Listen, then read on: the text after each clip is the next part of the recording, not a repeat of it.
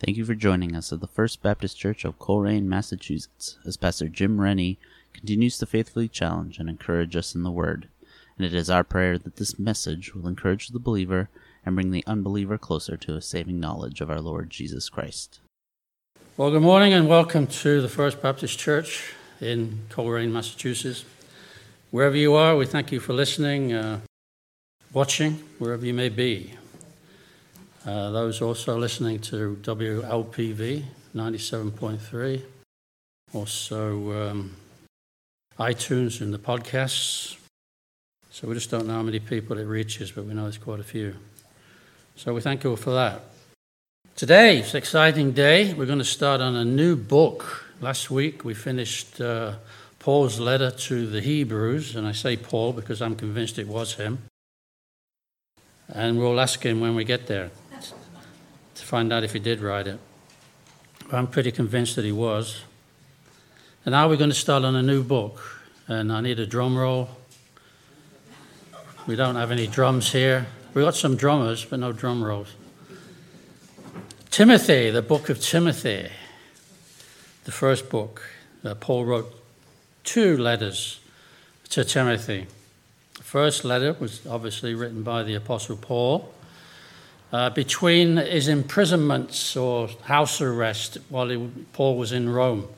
He was imprisoned twice. And in the middle, between the 2 imprisonments, because he was let out the first time, and obviously the second time when he was in prison, he was awaiting execution, and he was beheaded. But he ended up going to a place called Philippi, which is in Greece, and this is where we believe Paul wrote this first letter to Timothy. Okay? So, going to get Paul. What's your name again? Joe.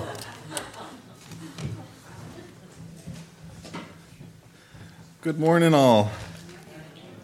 We're going to be on page 1845 in 1 Timothy. Paul, an apostle of Christ Jesus, by the command of God our Savior, and of Christ Jesus our hope. To Timothy, my true son in faith, grace, mercy, and peace from the God Father and Christ Jesus our Lord. As I urge you, when I went into Macedonia, stay there in Euphrates, so that you may command certain men not to teach false doctrines any longer, nor to devote themselves to myths and endless genealogies. These promote controversy rather than God's work, which is by faith. The goal of this command is love, which comes from a pure heart and a good conscience and a sincere faith. Some have wandered away from these and turned to meaningless talk. They want to be teachers of the law, but they do not know what they were talking about or what they are so confidently affirming. We who know that the law is good if one uses it properly. We also know that the law is made not for the righteous, but for the lawbreakers, and the rebels, and the ungodly, and the sinful. I lost my place. And the unholy, and the irreligious, for those who kill their fathers or mothers, for those murderers, for adulterers and perverts, for slave traders and liars and perjurers, and for those whatever else is contrary to the sound doctrine that conforms to the glorious gospel of the blessed God, which he entrusted to me. I thank Christ Jesus, our Lord, who has given me the strength that he considered me faithful, appointing me to his service, even though I was once a blasphemer and a persecutor and a violent man. I was shown mercy because I acted in ignorance and unbelief. The grace of our Lord was so poured out on me abundantly, along with the faith and love that are in Jesus Christ. Here is a trustworthy saying that deserves full acceptance. Christ Jesus came into the world to save the sinners, of who I am the worst. But for that very reason I was shown mercy, so that in me, the worst of sinners, Christ Jesus might display his unlimited patience as an example for those who would believe on him and receive eternal life. Now to King eternal, immortal, invisible, the only God, be honor and glory forever and ever. Amen. Timothy, my son, I give you this instruction in keeping with the prophecies once made about you, so that by following them you may fight the good fight, holding on to faith and good conscience. Some have rejected these, and so have shipwrecked their faith. Among them are Hymenaeus and Alexander, whom I have handed over to Satan to be taught not to blaspheme. Praise God for his word. Thank you.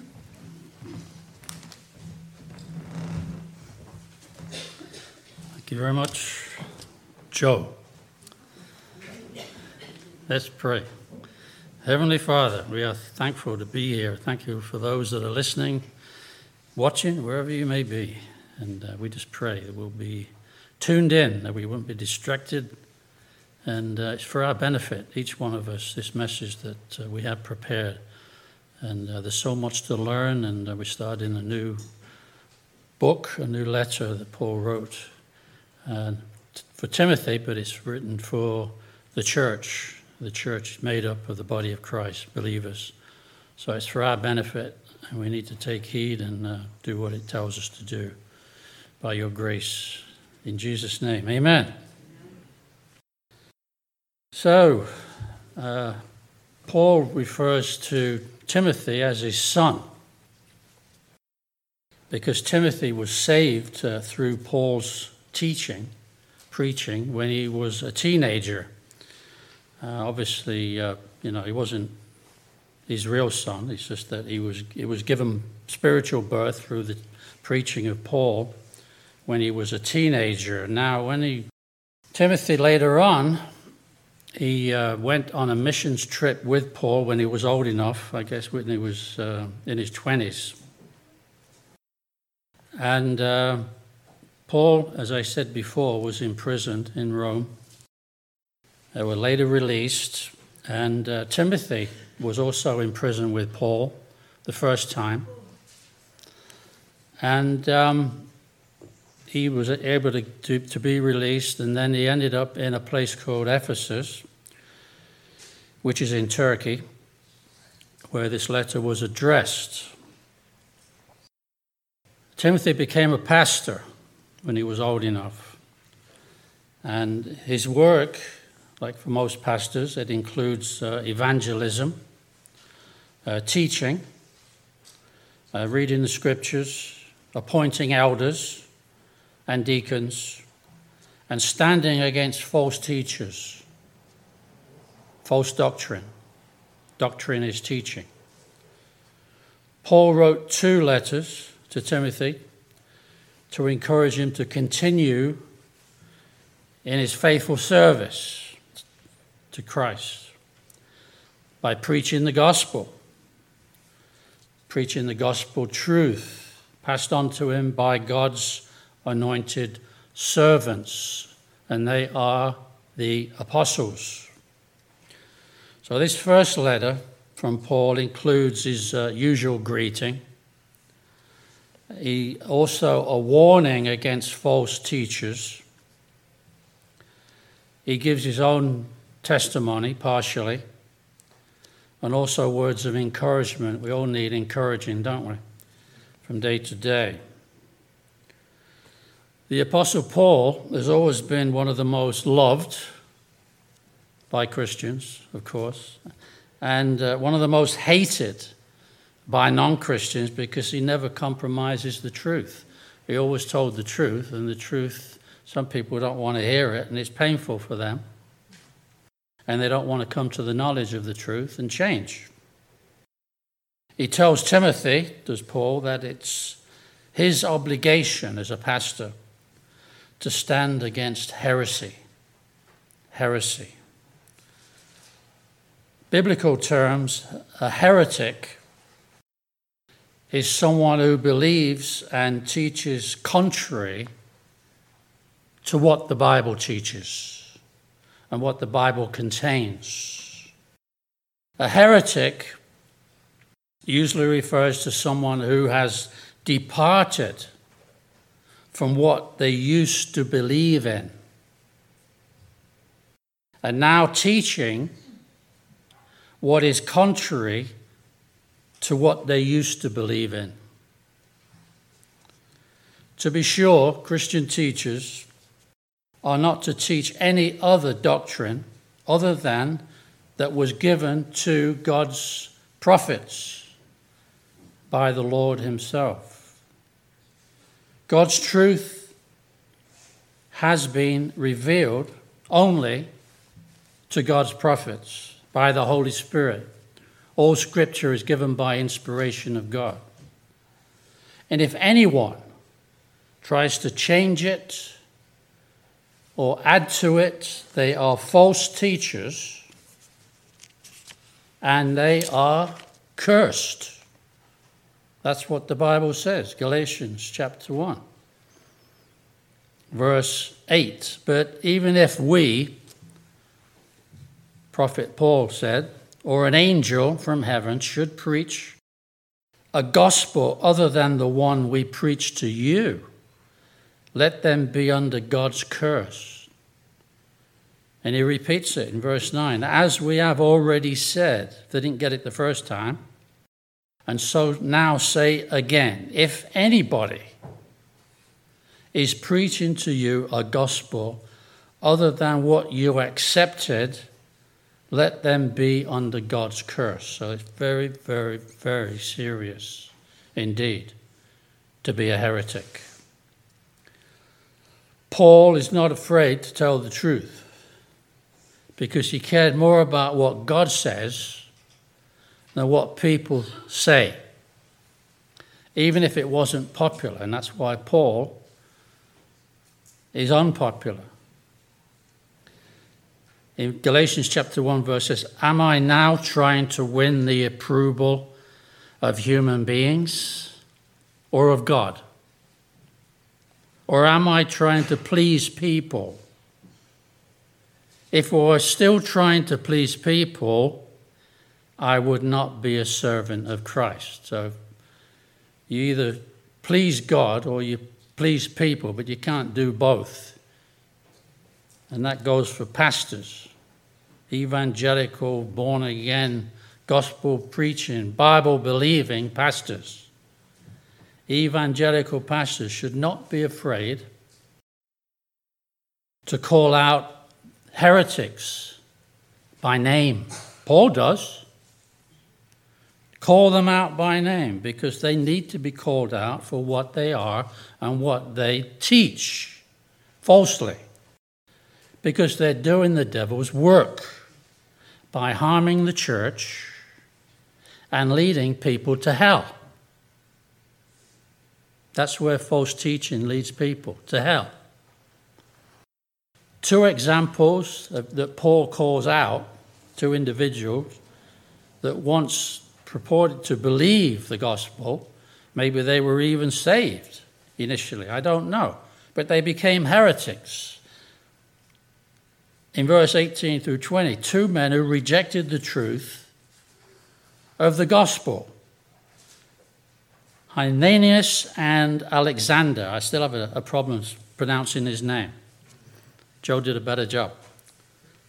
Or was it Paul? No. These heretics, Paul said that he handed over to Satan. And some of your versions say, handed over to Satan for the destruction of the flesh. You remember what happened to Job in the Old Testament? Or Job was a believer.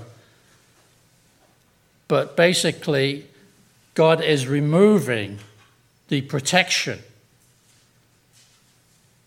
of the Holy Spirit from Job and allowed Satan to attack him and bring all sorts of diseases and calamities upon him. Why? To test his faith and to prove the devil wrong. He said, Job only believes you and follows you because he's got all these benefits. He's got all this land. He's got all, the material wealth. And that's why he's worshipping you. And he said, okay, you can do everything except take his life. And of course, the Lord provided all those things that he lost. To be handed over to Satan, take away God's protection and guidance on those two heretics. Handed over to Satan. Anybody who's in that position does not want to be in that position. For the destruction of the flesh. Not to take away their lives, but to teach them, to prevent them from polluting the rest of the church through their false teaching in the hopes that they would repent. That's what it's all about. We need to pray for these people, like Paul did, so that they would repent, they would turn from their wicked ways and the error of their ways, and start believing and teaching the truth that they once believed in. Come back to the truth. And things haven't changed. This book is up to date. It's not an antique. It's as relevant today, the Bible is, as it was when it was first written, because people are the same. People don't change, whether it's the 1st century or the 23rd century. There's still false prophets in our day, even in Franklin County. I've already called out 2 of them. I'm not going to do that because I won't give them any publicity. This is being filmed. This is being recorded. I don't care who they are. They need to be called out for what they are and what they falsely teach. What the Bible calls, and we're going to learn about this later on in this letter to Timothy, the doctrine of demons, because that's where it comes from. The doctrine of demons. And if that doesn't make me popular, then read my lips. I don't care. I really don't. Paul, and it doesn't matter if you know them, it doesn't matter if you're related to them, it doesn't matter if you like them, they are to be shunned and to be prayed for until they repent and get back in line with what God teaches. Paul is a New Testament prophet, not just the Old Testament. We have prophets in the New Testament. Guided, inspired by the Holy Spirit to write down God's thoughts, not their thoughts. They had direct revelation from God. He was the main theologian in the Christian church, and he wrote over a third of the New Testament, right? So he needs to be listened to. And what he teaches, we need to heed it and follow it because it's inspired by the Holy Spirit for our benefit. Any deviation from the prophet's teaching, from Paul's teaching, is a deviation from the truth. And so he had to be stern, yet loving. He had to make a stand for what is right. He had to make a stand for what is true. Anything that contradicts the apostles' teaching is heresy. Anything that contradicts the apostles' teaching is heresy. That's number 7 in your handout. Knowing this fact will protect us from man's devised interpretations that are lies. So it was Timothy's task as a young pastor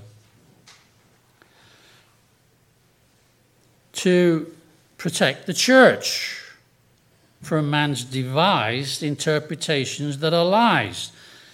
he is expected, according to what Paul has instructed him to do, to keep the church of Ephesus on the right track and in line with what God teaches. And it's also Bible-believing, gospel-preaching, evangelical preachers to protect our churches from these heretics that are creeping in and doing the devil's work. So Paul is telling Timothy to teach others not to teach any other doctrine that contradicts the teaching inspired by the Holy Spirit given to his prophets. The modern heretic despises Paul's teaching because he stands against immoral behavior, which isn't popular, immoral behavior that was acceptable back in his day, and immoral behavior that is becoming more and more acceptable and practiced in our society today. So Paul's not very popular because he speaks out against immoral behavior that is prevalent in our society. Makes him very unpopular. He begins this letter, that's in the form of introduction.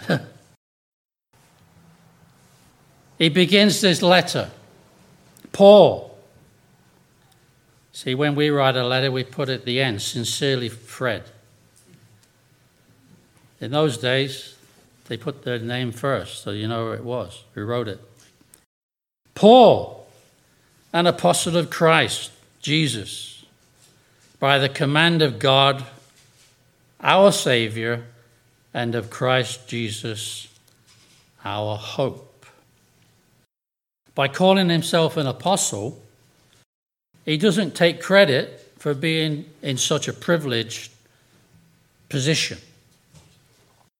He always acknowledged that it was all of God's doing that put him into that position as an apostle. It's not his own doing. He writes in 1 Corinthians chapter 15, 9 through 11, he says, and this shows the humility of Paul, he wasn't a proud turkey, for I am the least of the apostles and do not even deserve to be called an apostle. Because, why? I persecuted the church of God. It says there he was a violent man before he became a Christian. I persecuted the church of God, but by the grace of God I am what I am, and his grace to me was not without effect. No, I worked harder than them all. He worked harder than all the other apostles. Yet not I, but the grace of God that was with me. Whether then it is I or they, this is what we preach, and this is what you believed. He says in Ephesians chapter 3, 7 and 8, I became a servant of this gospel by the gift of God's grace, given me through the working of his power.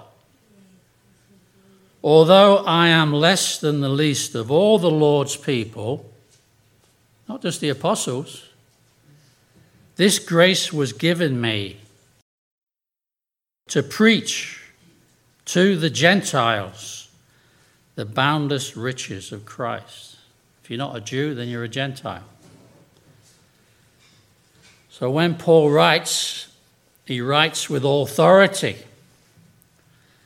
And his preaching is uncompromising, not because he's proud, but because of his calling as one of God's chosen apostles.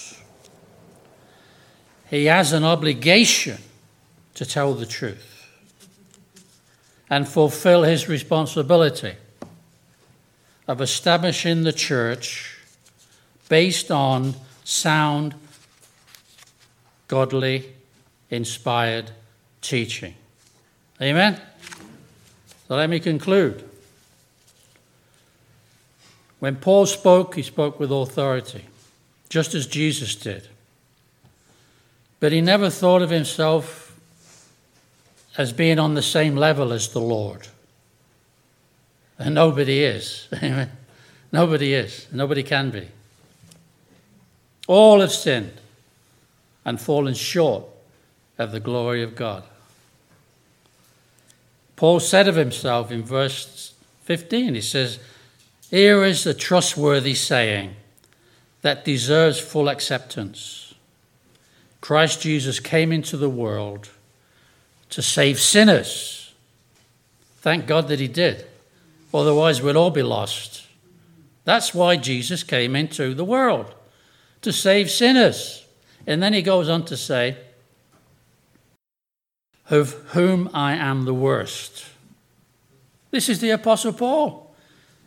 In other words, the chief of sinners. I'm the chief of sinners. Is that the humility of the man? He's not proud at all. He never pretended to be perfect, because nobody is. He never pretended to know everything. Only God does. Only what God revealed to him, that's what he teaches. It's not his own ideas. It's not his own opinions.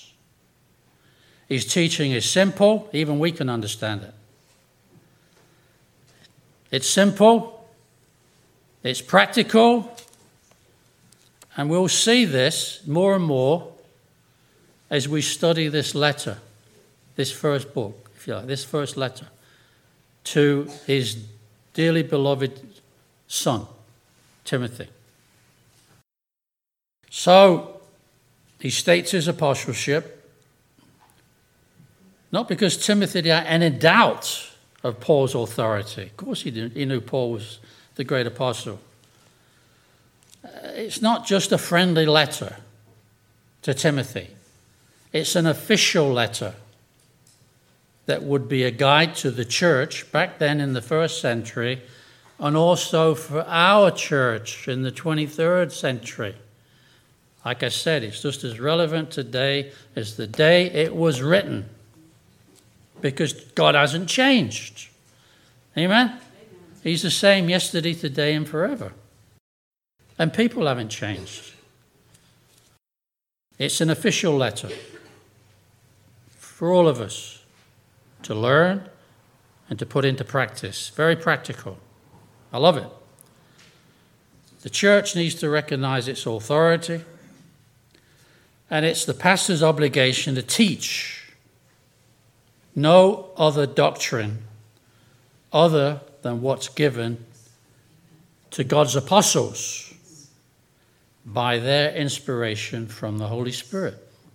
Any deviation from that is heresy. Have we made that point? So, that concludes this introduction to 1 Timothy chapter 1. I hope that you're looking forward to studying through this letter just as much as I'm looking forward to teaching it. Lord willing. We always say Lord willing because we don't know if we've got another day on planet Earth, do we? So we'll make it count while we do. Amen? Let's close in a word of prayer. Heavenly Father, we thank you for your word. We thank you that it's true. We thank you that you raised up people like the Apostle Paul, who thought he was doing God a favor by persecuting the church, believers in Jesus Christ. He persecuted them. He witnessed them being stoned to death, like the first deacon, Stephen. He had people, Christians, thrown in jail, men, women, and children, because he believed that they were a cult. He was steeped in religion, a Pharisee. He knew the Old Testament back to front and tried to live it out. But he never realized who the Lord Jesus Christ was until you revealed yourself to him by your grace on the road to Damascus, and then he was completely changed, transformed, became a new man. Old things were passed away. Behold, all things become new. And that's what happens when a person trusts Jesus Christ as their personal Savior. The blinders are taken off when we see the light and the truth that who Jesus is and why he came. The purpose to save sinners, of whom we are the worst. But thank God, once we become a Christian, you don't see our sins anymore. You see Jesus in us. And we are righteous. We are as though we have never sinned, even though we do while we're living in this mortal body. But you see us righteous. And that way we can enter into your holy heaven. And there's no condemnation. There's no eternal judgment to those that are in Christ Jesus because of your grace, the fact that you revealed your Son to us through your Holy Spirit. And I hope and pray those of you that listen to this message and you haven't received Jesus as your Savior, you can simply believe and call upon Jesus' name. Ask him to save you because you're a sinner and give you a home in heaven when you die. And the only way that you can get to heaven is by receiving Jesus, who says, I am the way, the truth, and the life, and nobody comes unto the Father but through me. Amen. So if you like this message and you're watching it on YouTube or Facebook, give us a thumbs up. Amen. Thank you, and God bless you all. Amen. Thank you again for tuning in. You can find our podcasts on Apple Podcasts and anywhere else you find podcasts. We'd love for you to join us at the First Baptist Church in Coleraine for Sunday morning worship at 11 a.m. We are located at 81 Foundry Village Road, Coleraine, Massachusetts. If you have any questions or inquiries, please feel free to call the church at 413-624-8886. Hope to see you soon. God bless.